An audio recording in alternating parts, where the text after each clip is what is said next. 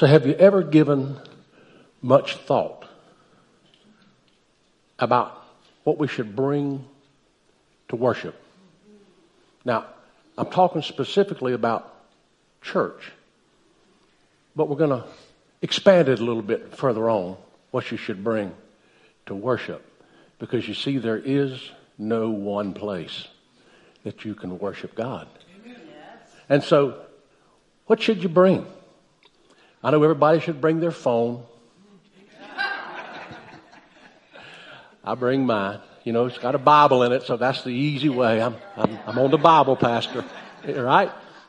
And this is not just for people that are here. This is for people that might be watching online. What do you bring to worship? It may not be anything but your pajamas, but you'll still have your phone. Everybody brings water or coffee at one point or another to worship. So, you know, we're getting where we're all common and we know what to bring to worship. Maybe a notepad, maybe a tithe or a contribution, but you can also do that online, so you don't have to bring it always.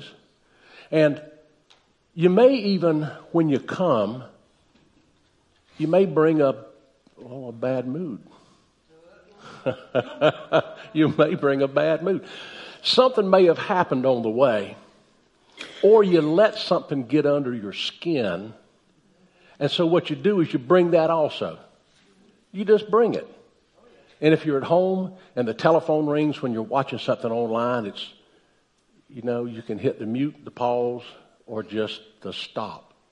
So what do you bring to worship? You see, some of us may come to worship as a consumer only. We want to consume. But maybe not really wanting to be a participant. I don't know. So I'm going to give you a story in the Bible. It's really a neat story. And it gives us a basis of the kind of things that we might bring to worship. And once again, worship is not just here, but it is here. Worship can be anywhere, as we'll see. And so this is about a story about a father and a son and what they brought to worship. Abraham and Isaac. Abraham, Isaac, Jacob. This is about Abraham and his son Isaac. Abraham was first Abram, and God changed his name from Abram to Abraham. His father was Terah, and they lived way down in the southern part of Iran, Iraq, down near where the Tigris and the Euphrates split, down near the Persian Gulf, Ur of the Chaldeans. And they worshipped idols. It was an idol-worshiping area. And God told Abram, he said, leave your family and the place that you are and go to a place I'm going to tell you. So they moved up in the Fertile Crescent, way up in the top, near a place called Haran. It was halfway to Canaan. And the father, Terah, he died. And Abram went ahead and moved to Canaan. And God's promise to Abraham was that his offspring were going to be numerous as the stars in the sky. But he didn't have any children.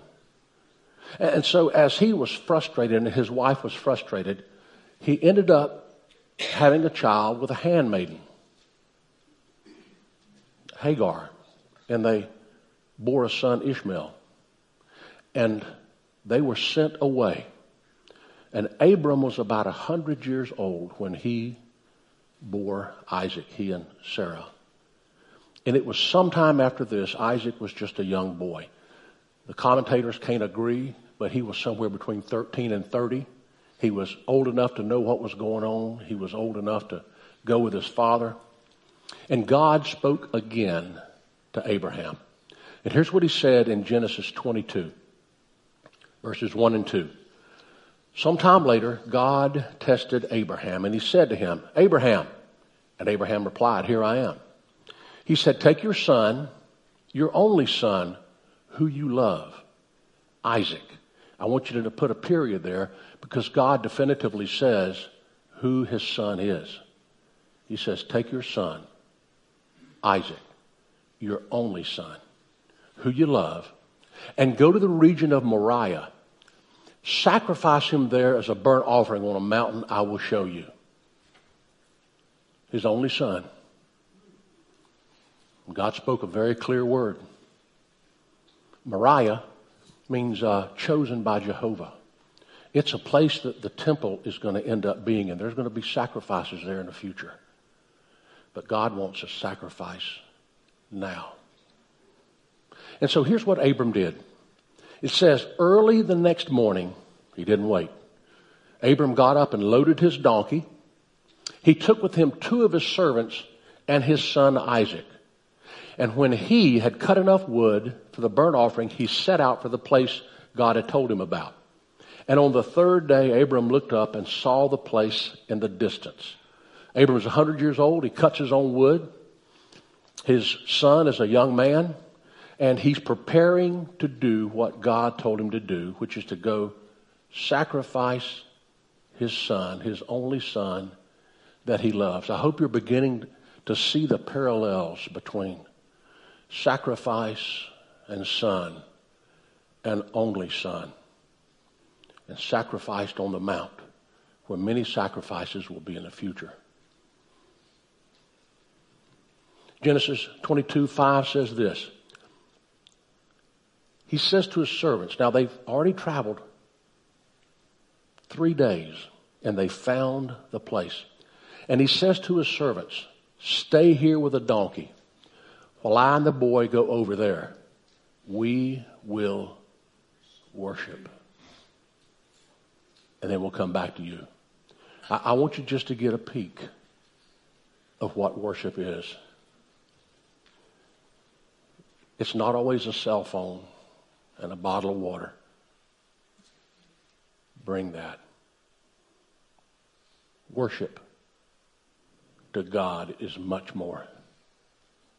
It may require a sacrifice. We just get a peek. Genesis 22:6.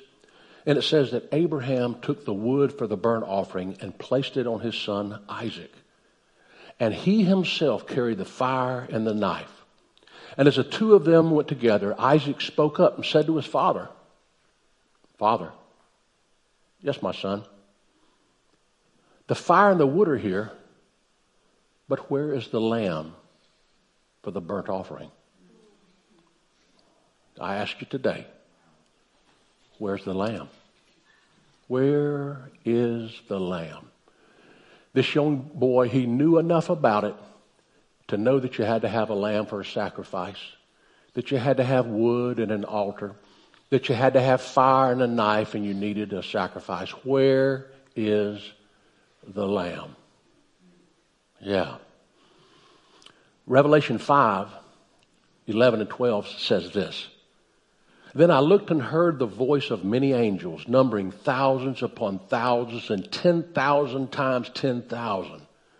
And they encircled the throne and the living creatures and the elders. In a loud voice they were saying, worthy is the Lamb who was slain to receive power and wealth and wisdom and strength and honor and glory and praise. John the Baptist says this in John 1:29. The next day John saw Jesus coming toward him and he said, behold, behold, the Lamb of God who takes away the sin of the world. And Isaac said, where's the lamb? And Abram answered, and here's what he said, God himself will provide the lamb for the burnt offering, my son. And the 2 of them went on together. What do we bring to worship? Yeah. Where do we worship? How do we worship? This is a piece that I want you to see. They were going to worship. They had to prepare. It was like the conversation in the car coming to church. What do you say? What are you talking about? Are you rehashing something that went wrong as you're preparing to worship? That ride in the car or on a motorcycle? Maybe it's not 3 days to get to where you need to go to worship. Maybe it's the messages that you see on social media just before you walk in the door to worship. And I'd ask you, where is the lamb? What did they do to prepare? Man, they had to get wood and a donkey, rope, a knife, fire, 2 servants. They had to plan. They had to think about the route because it was 3 days. They had to have enough food and water for a 3-day journey up and a 3-day journey back. Yeah. What do we bring to worship? Genesis 22:9 says this, and when they reached the place God had told them about, Abraham built an altar there and arranged the wood on it. He bound his son Isaac and laid him on the altar on the top of the wood. And then he reached out his hand and took the knife to slay his son, his only son, who he loved, Isaac. Hebrews 9 says this, that there's no remission of sin without shedding of blood. But the angel of the Lord called out to him from heaven, Abraham, Abraham. Here I am, I replied. Do not lay a hand on the boy. Don't do anything to him. Now I know that you fear God because you have not withheld your son, your only son. And Abraham looked up and saw in the thicket a ram caught by its horns. And he went over and took the ram and sacrificed it as a burnt offering instead of his son. So you might ask yourself, what does worship really mean? I really need to know what this worship means. Is it praise and worship? Abraham said, we're going to go worship. God said, I want you to sacrifice your son, to bow down, to submit. Abraham said, stay here with the donkeys. I and the boy go over and we'll worship. God said, take your son, your only son, Isaac, and go to the region of Moriah and sacrifice him there as a burnt offering. The bottom line is what you put into worship is what you get out of worship. You get out of it what you put into it. If you bring nothing to worship, you just may go away with nothing. Abraham, he brought things to worship. A sacrifice of time and effort to worship. 3-day travel, servants, donkeys, supplies. Prepared way ahead of time. He thought about it ahead of time before he was going to worship. In today's day, if he waited 3 days, and of course 3 days is significant in the Bible before you have worship. We'd start planning on Wednesday or Thursday. What are we going to do for worship? He cut the wood himself and the fire and the knife. See, an attitude of obedience to God is what we should bring. See, Abraham wasn't seeing what he could get out of worship. He was seeing what he could put into worship. And it was what God told him. Is God speaking to you about what to bring to worship? Is he asking you? And are you seeing a type and shadow of worship as a sacrifice? Yeah, you may have to get up early. You may have to turn on the computer. You can watch it online anytime, but you got to make time to do it. You bring a sacrifice and you'll be blessed like Abraham. You see, worship is really about God and not about us. In 2002, Rick Warren, he's a pastor, he wrote a book, The Purpose-Driven Life. And what does he say about a purpose-driven life? Here's what he says. Love God with all your heart. You were planned for God's pleasure, so your purpose is to love God through worship. What you bring. Because if we get worship out of context and think it's just all about us, what we can get and not what we can give, then we'll always be disappointed. If we just want to sit back and say, what are you going to give me today? And someone like me stands up. If that's the only reason you come, you're going to be missing something. You'll always be disappointed about anything and everything. Worship is about God. It's not about us. Abraham brought a sacrifice of worship to God. What kind of sacrifice should we bring? Like Abraham? We should prepare. We should prepare for worship. And worship is not just here. It's not just the time that you look online. Worship is every second of your life, everywhere you go, everything you do. You should be in a state of worship, and it should be a time of giving to God, because it's not about us. Worship is about Him. We've got to be a participant, a contributor, not just a consumer, or else it will never be what God wants it to be to us. Let me ask you this question. Do you think this changed Abraham's outlook of what worship is? When he was willing to give his son, his only son that he loved. And God said, here's the lamb. God gave his son, Jesus Christ, his only son, the one he loved, sacrificed for us. It's not what we get, but what we give. If we begin to get into a point in our lives where we start really examining what worship is, worshiping God because of who He is,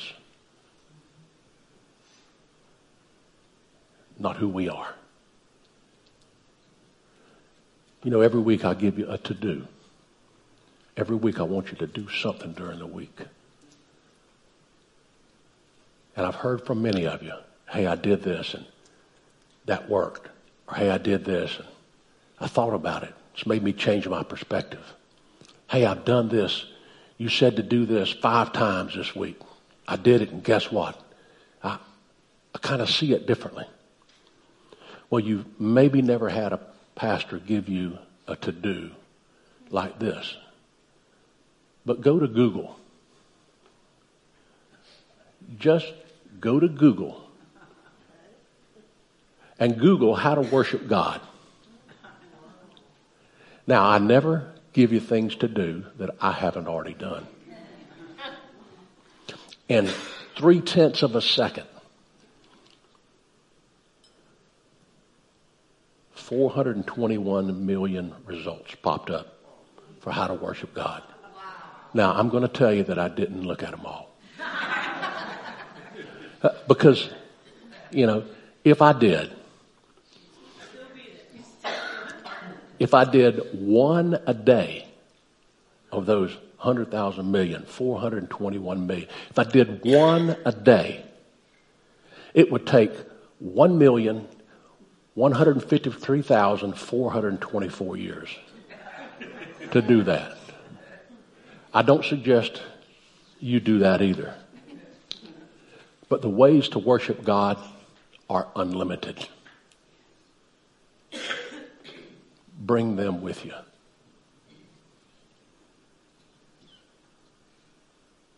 Where's the lamb?